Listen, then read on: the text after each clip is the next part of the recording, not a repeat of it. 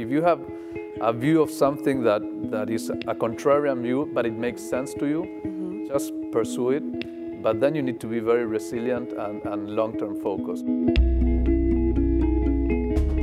MercadoLibre is Latin America's top online marketplace company, valued at $28 billion. At its roots are three friends who met at Stanford GSB in 1999. In this View from the Top speaker series, the founders of MercadoLibre discuss the team dynamics of starting a company with classmates and the contrarian views that ultimately led to their success. You're listening to View from the Top, the podcast.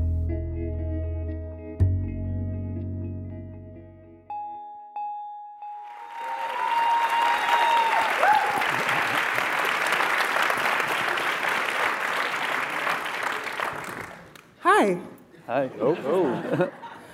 Thank you so much for joining us for the first View from the Top of the year. Marcos, Hernan, Stelleo, we are excited that you could help kick it off for us during your 20th year reunion, no less. Actually, I believe the class of 1999 is in the building. Can you guys make some noise so we know you still got it? Okay, they still got it. So I thought we could start by taking a brisk walk down memory lane.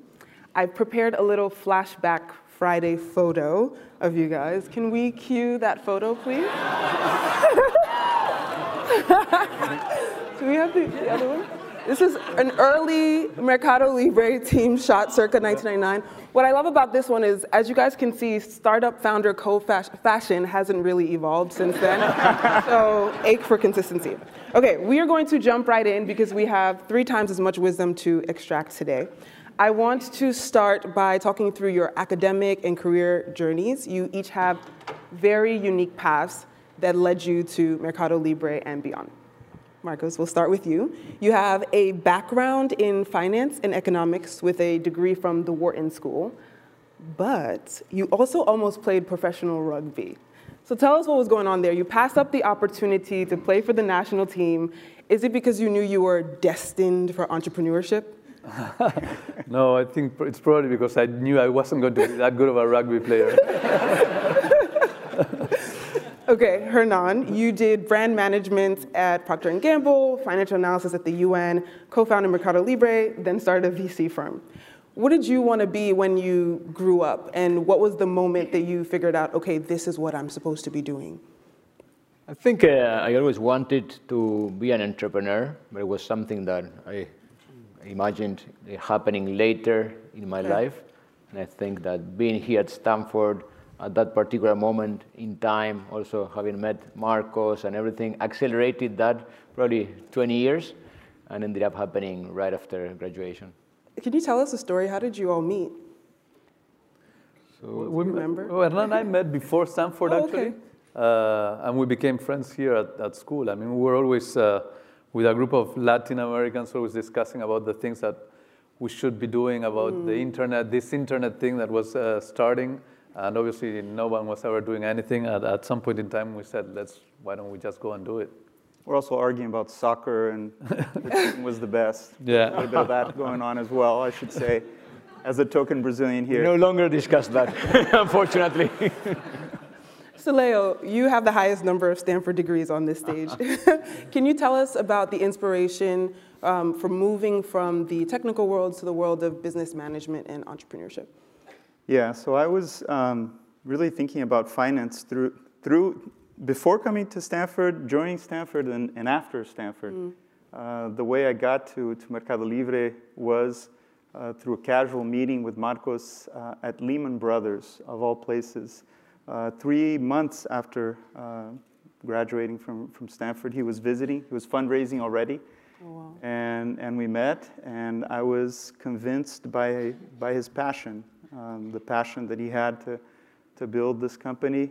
I called him, and 3 weeks later, I and my wife, who's here, moved from New York to São Paulo to start the business there in São Paulo. So today we're going to dig deep into themes of entrepreneurship and adversity. But first, I want to start by taking us back to where it all began. So it's the spring of 1999. Ricky Martin is an international sensation. The euro was just invented. It's overall a really good year, especially because the idea for MercadoLibre was just born.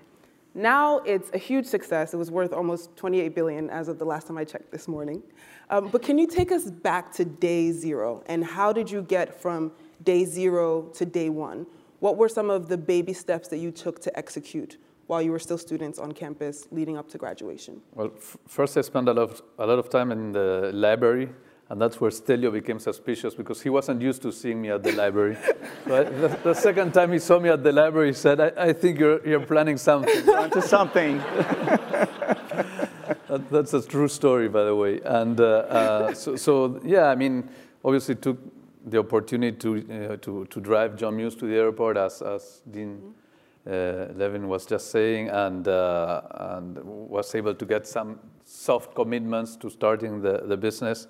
Then I convinced Hernan to start work. Hernan was going to be the CEO of another startup, and I told him, why don't you just do the marketing plan for me? I knew that he would have, once I got him in, he would never leave. So I had to convince him some way or another. And yeah, so I tried to assemble the team and do as much research and try to get as much commitments to funding as possible. Okay.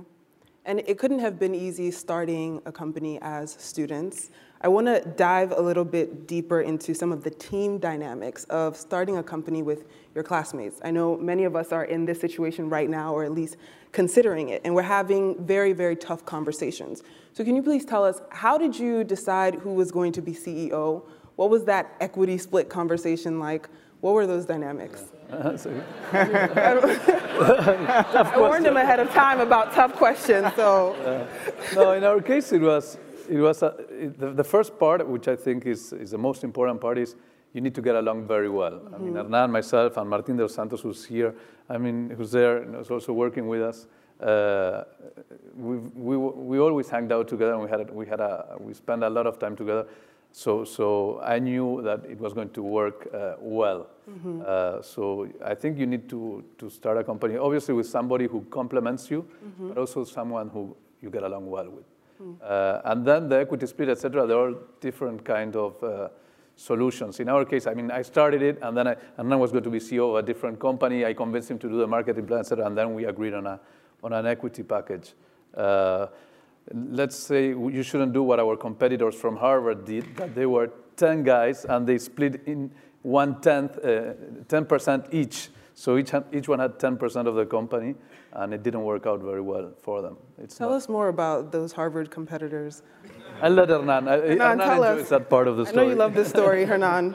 It was interesting because if there's one thing that we were not, was very innovative, mm-hmm. in the idea, because at the time we launched MercadoLibre, there were like 80 other companies throughout Latin America, more or less following the same business model. I think that the difference in the case of MercadoLibre was long-term vision, assembling a great team, the kind of commitment that that team had, etc. But not the idea per mm-hmm. se. And in particular, there was this other team from Harvard that started right at the same time. It's a funny story because we organized our launching ceremony in Buenos Aires, and just out of coincidence, those guys had reserved the same place the following day or the day before. I don't remember how it was, and they were sure that we did that on purpose, but it was just a coincidence. And we started competing. They ended up raising initially more capital than we did, so they had some advantage. But their focus was more on marketing or on trying really to hit some initial milestones and go mm-hmm. Public very soon, while ours was more around trying to build the technology, trying to build organic engines for growth, and ended up paying out well. In particular, when at the time we started MercadoLibre was when everything was really colorful. Then everything went into gray mm-hmm. After the bubble burst. And that's when you started to see the big difference between the two teams. And a few years later, we ended up buying that company at a fraction of the capital they had raised in the market. So Stanford, Harvard. There you go. Stelleo, I want to get your thoughts on the team dynamics, because as MBAs, we often hear that we're too type A and you shouldn't start a company with multiple MBA co-founders because it'll be too intense. What was it like for you joining the team and building a company with your friends? Yeah, no, I think it was a great experience. And for me, the fact that I was in Brazil and I had a clear mandate, which was really to build the business there, gave me some leeway.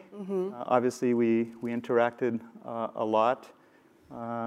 So there's balance there between having the chance to really hire my team, build my team, but also work together with my friends. So I want to stay on our GSB experience a little bit because I think it's so relevant to many of us here. Stelleo, what specifically in those 2 years really shaped you as a business leader? What did you experience? What did you learn? Yeah, so I typically, when I speak to students, say, don't follow my example. Okay. Which is good. I mean, at least it's something that people should learn, which is, I was very much focused on finance. I came to Stanford already with a background in finance, but not with the knowledge, with the theory. And so I took all finance classes, some really PhD level classes and the like, and ended up working my summer in finance and then after school as well. And don't do that, really. Please don't. This is the chance for you to experiment, for you to go outside.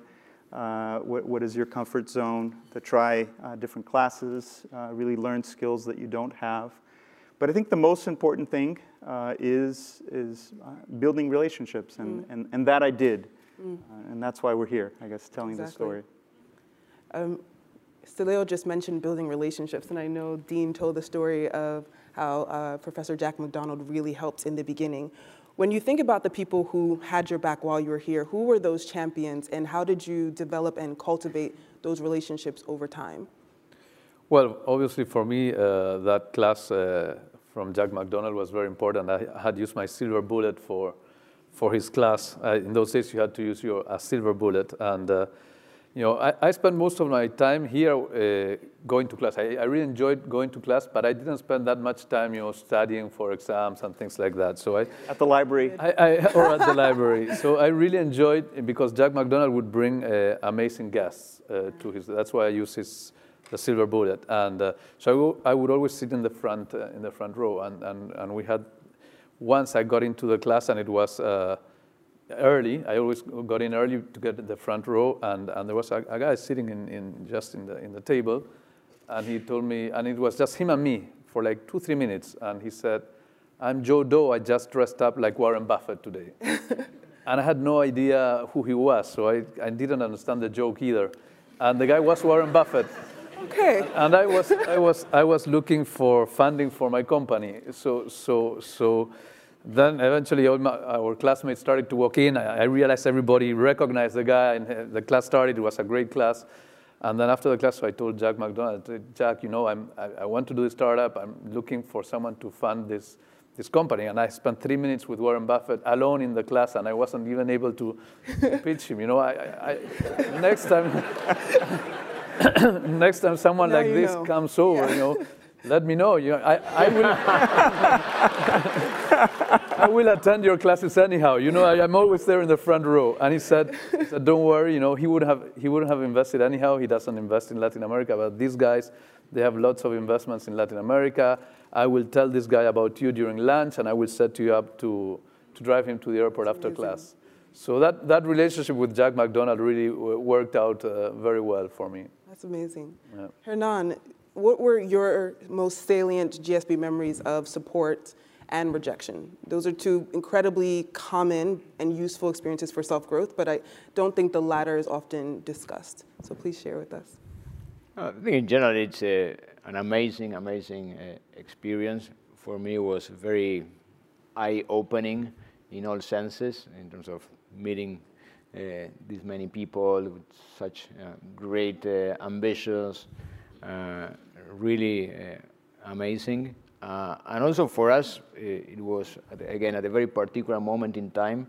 So it basically presented us to the technology opportunity that was happening here and made us realize that nobody knew anything about the internet, so we were all starting in a level playing field, and that gave young professionals with really lots of energy and willingness to change the world to start doing things. In any other industry would have been much more difficult, and I think that's why when I said I want to be an entrepreneur about 10 years, 20 years from now, is because I thought you needed first to build something, and that is not what we needed. But what I always regret from my days here is that it was only a 24-hour day.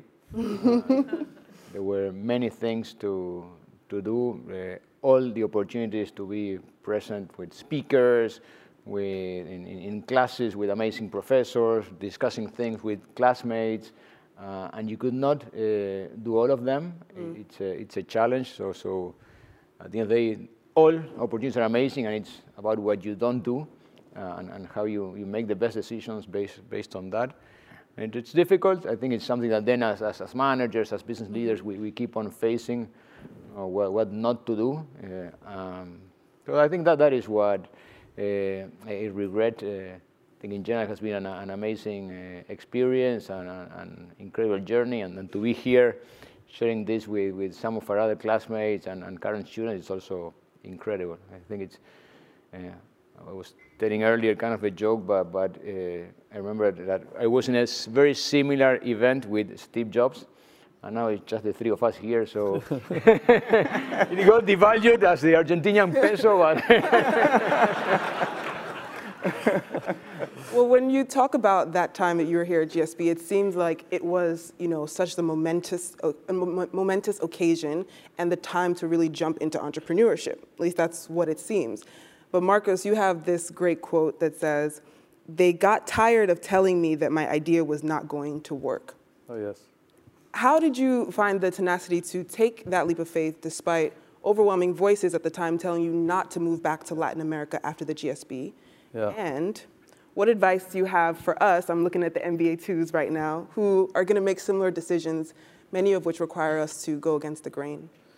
Well, everyone here at the GSB, I asked all of the Latin students I knew, and everybody said, this is never going to work in Latin America. Never in Latin America someone is going to buy a product they haven't seen or touched to someone they don't know. Because at that time, this was happening in Germany, in Japan, and in the US, this type of business model. I said, this is for this type of cultures. This won't work in our culture.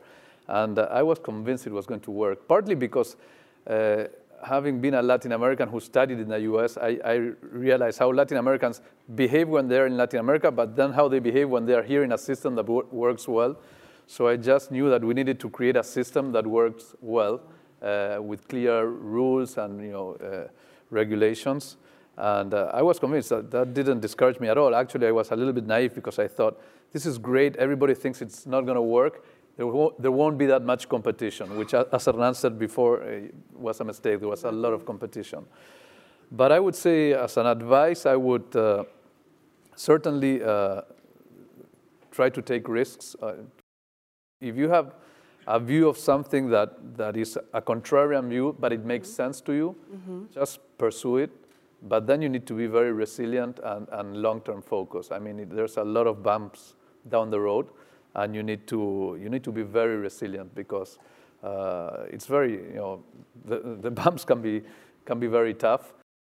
Have a great team, and that's what the relationships at the GSB for me and for us were amazing. I mean, we still have many GSBers working for us for over 20 years. So you need a great team because you cannot do it alone, and it's also more fun if you have a great team. But try to be contrarian with a view that you really believe in, and just take risks and hold on to it. And you could say that the contrarians held that view because they were thinking about the economic landscape of the market at the time, or what they perceived were challenges.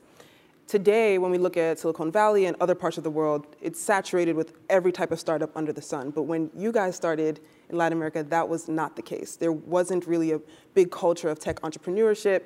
VC dollars were not flowing the way they are flowing today. So how did you convince investors to give you money back then? How did you make decisions without not too much data?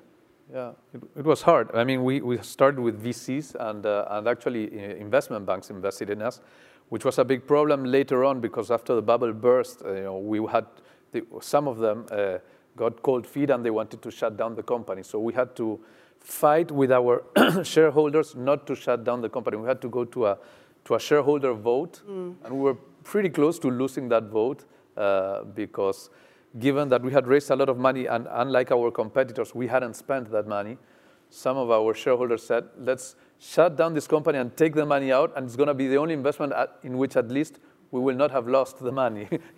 So yeah, when you get investors that are not used to risk, it's not the best thing, but it's the only thing we could get. Fortunately, now we have funds like Hernan's that are funding lots of entrepreneurs, and really entrepreneurship has taken off, and there are VCs, there are many organizations that help entrepreneurs, so it's a very different landscape today than what it was 20 years ago. Definitely. Sure. Well, if we fast forward, you just celebrated 20 years of MercadoLibre's success. And during that time, you navigated and thrived through multiple crises, both here in the States and in Latin America, even IPOing during one of those crises. And you were the first Latin American company to be listed on the NASDAQ. That's incredible. Stelleo, what have been the values that you have held dear in the past 2 decades that have enabled you to brace the ups and downs of this time? Yeah, so I mentioned when I met Marcos that one time at Lehman Brothers, when I was convinced that I wanted to join, there was passion in his eyes. When I spoke to Hernan later, I also saw that same passion. And I think there is a sense of purpose in what we do. We saw that technology was changing people's lives, and it was going to change people's lives. I think what Marcos was saying, this sort of contrarian view, was that there was going to be impact. Maybe the people that said no were the people that were just seeing things the way they were back then. And we were seeing things sort of beyond that. And I think that sense of purpose, that technology can change people's lives. When we think of what we do as an e-commerce marketplace, the number of entrepreneurs actually that have built businesses on top of our platform. We're now also going into fintech, and I think there's tremendous opportunity with financial services, democratizing financial services. So those I think are values that have kept us together and having that long-term vision as well. Hernan, you were at MercadoLibre and then you left to found Kazakh Ventures. When you look back at the last 20 years from your GSB time till now, what has been the single most difficult part of that journey? Difficult part, I think, going back to a couple of instances in our MercadoLibre days. One was when we tried to close our second round of financing, which we ended up closing, but we closed that one in May 2000, and the bubble burst in March 2000. So I remember at the time we had like probably 10 term sheets or 10 investors really interested in investing in the company. And as days went by, one investor will drop out, and another one. And we ended up with one final investor that I remember organized a call with us to discuss the marketing plan of Uruguay, which was a very tiny operation in MercadoLibre at the time. And it's weird, why do they want to do this? And we went into the meeting kind of hesitating what the heck we were going to say. And basically those investors communicated they were also dropping out. So we were left with nothing. Somehow, I don't know, it's one of those games that you played 20 times and probably you end up losing most of them, but we turn it around, I think, again, in persistence and also some help from the investors that were inside the company at the time. We ended up closing that round, but that was a very tough time for us. I remember that we used to get in a room together and say, what the heck, what can we do? And then we walk out of the room and say, hey guys, everything is fine, let's go. Or this voting. It was terrible, because also our competitors were doing a lot of marketing, and they were, even our friends, our competitors were called the remate, and even my friends would say, so how's the remate doing? And we were like, no, ours is MercadoLibre. So Hernan and I would lock ourselves up in a room, and we were like, okay, let's release our anguish now between us, and then we would leave the room, and everything is good, but it was... we're close around. Yes, it was very, very tough. I think that was a tough time. Then what Marcos described of that voting, I think was the only time the board ever voted for something in MercadoLibre. So yeah. We're kind of sleeping with the enemy. We were happy that the company was evolving, and our own shareholders wanted to shut it down. I want to dig deeper into the nuances of building a business in Latin America. We know now that there's so much opportunity. MercadoLibre has proved that. Kazakh Ventures has proven that. But we also keep hearing about all of these challenges, perceived challenges. Which of these challenges would you say are myths that you're tired of hearing about? And which of those would you say, truly, these are aspects in which the region is still behind? I mean, I would say all the stereotypes are true. Okay. I was trying to change the narrative, but okay. All the challenges are there. No, it's true. I mean, can you give us some examples? No, it's tough. It's very tough. Infrastructure is not as developed. Regulations are backwards. Many times, regulators are not thinking for the benefit of most of the people. They're just trying to optimize for themselves. Or so it's in very few times you encounter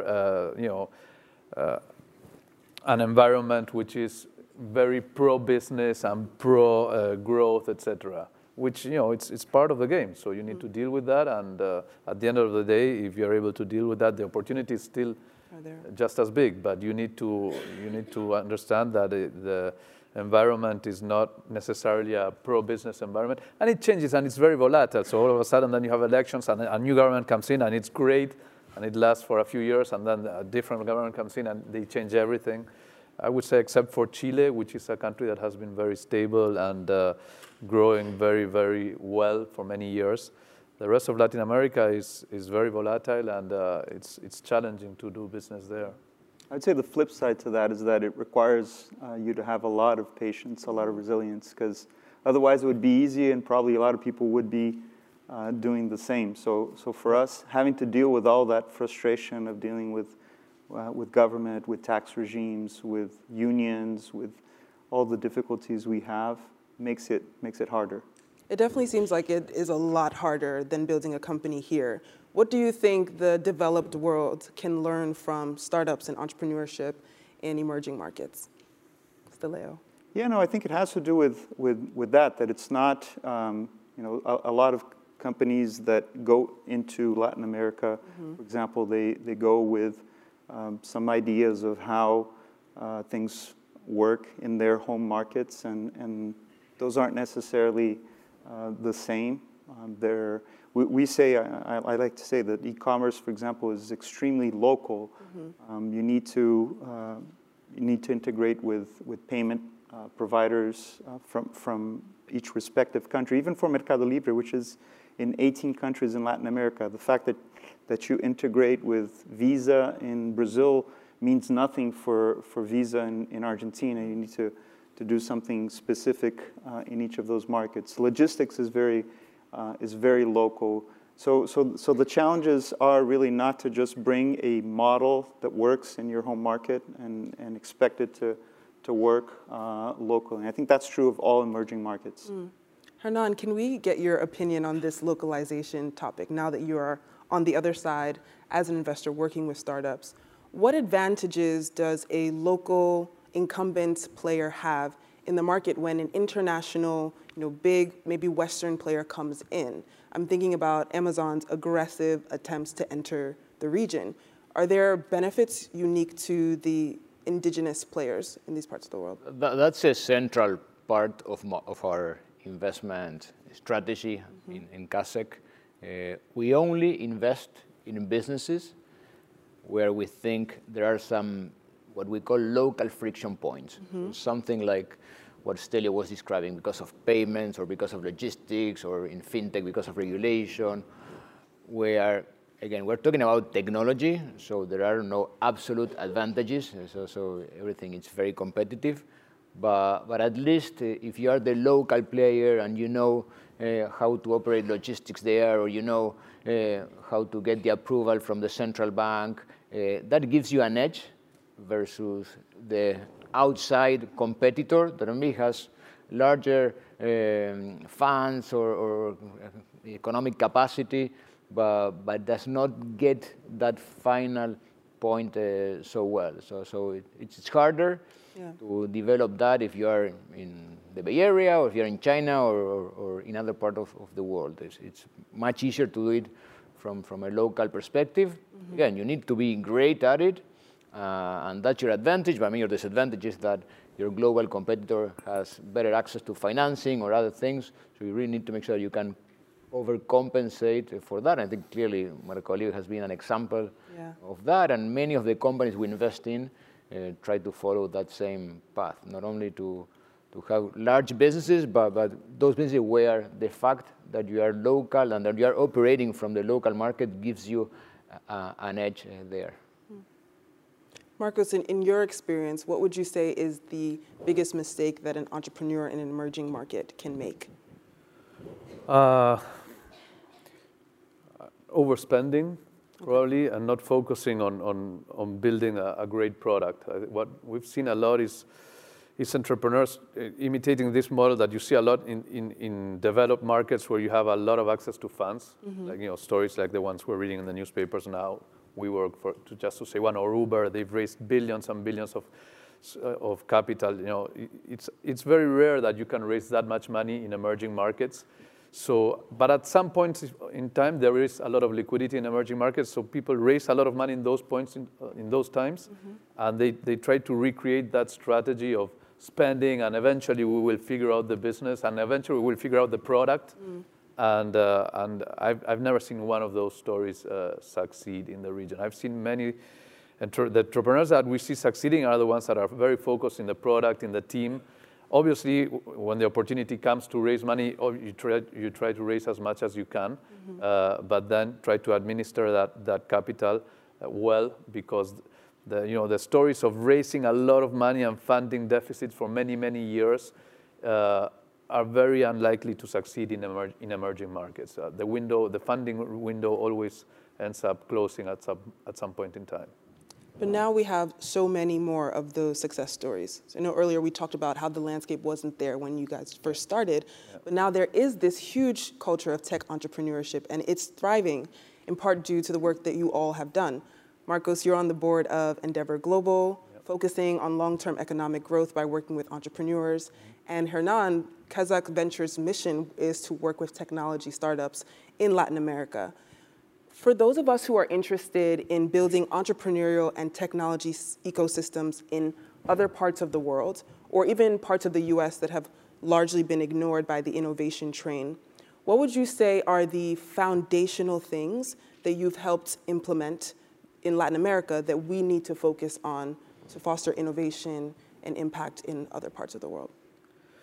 I think having a success case is very important. I mean, I see what MercadoLibre has done for the region has been key, because then many other entrepreneurs can say, hey, we're going to be the next MercadoLibre, and that helps a lot. So try to build from a success story. I think that is very helpful, particularly if you are from a region that is not associated with tech or with entrepreneurship. Try to create. I think Israel has done that, and now they have many success stories. But they started with one, and then another one. And first it was Waze, and then etc. But so try to start with one success case, and build from there. I think that's. I don't know, Hernan, if you want to add something. I think clearly the tech ecosystem in Latin America has evolved a lot. In our early days, there was nothing. We just took advantage of that small window when investment bankers wanted to provide some capital to startups. But then after that, there was a desert for many, many years. And then slowly but steadily, opportunities started to appear. Clearly, successful cases that can inspire the next generation of entrepreneurs is very important. I think that having a few investors that can really help those companies take off with some advice is very, very useful. Obviously, you have to have the underlying tailwind of technology entering that market, maybe not at the most accelerated pace, and that was something I remember that used to happen in our early days.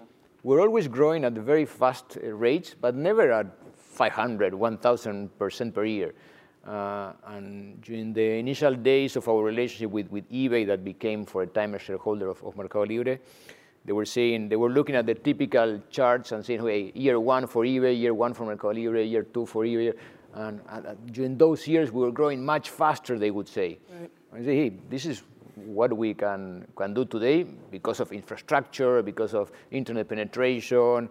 But we think that we're going to have a much longer growth trajectory, because up until we reach the kind of population, the penetration in population that we want, it'll take us longer, but we'll get there. And I think that at that time, people did not buy that, but that was what ended up happening. MercadoLibre still today keeps on growing at amazing rates, and all the other comparables grew much faster initially, but then they plateau, and that hasn't happened. So obviously, you need to have that underlying force that is driving that ecosystem, and then be patient, because everything we said happened.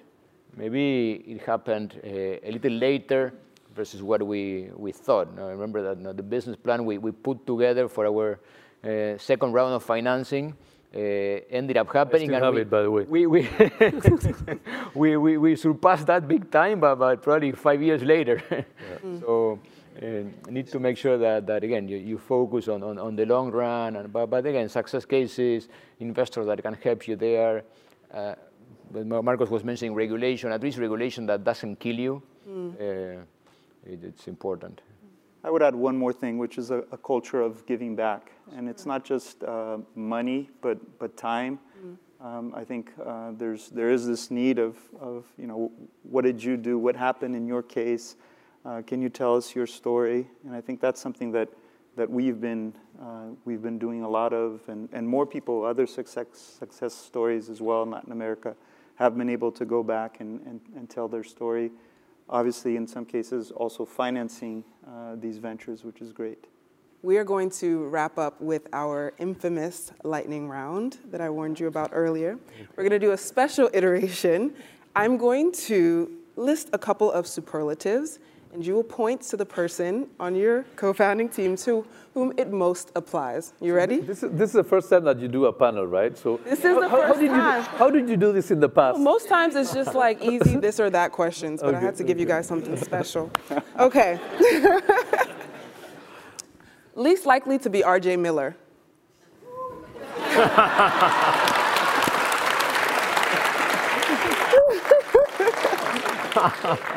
Most likely to schedule a call at 2 a.m.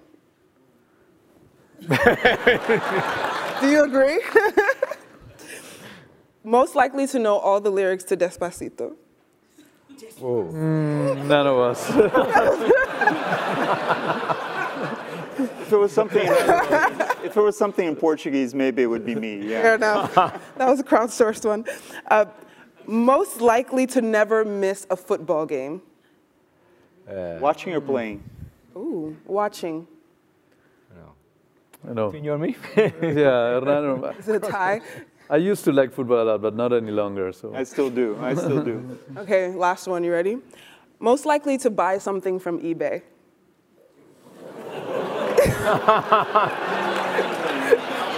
Nobody. I think that's the perfect answer. Ladies and gentlemen, please help me in ranking them. You've been listening to View from the Top, the podcast, a production of Stanford Graduate School of Business. This interview was conducted by Oludoyin Oladapo of the MBA class of 2020. Lily Sloan composed our theme music and produced this episode. You can find more episodes of this podcast at our website, gsb.stanford.edu. Follow us on social media at Stanford GSB.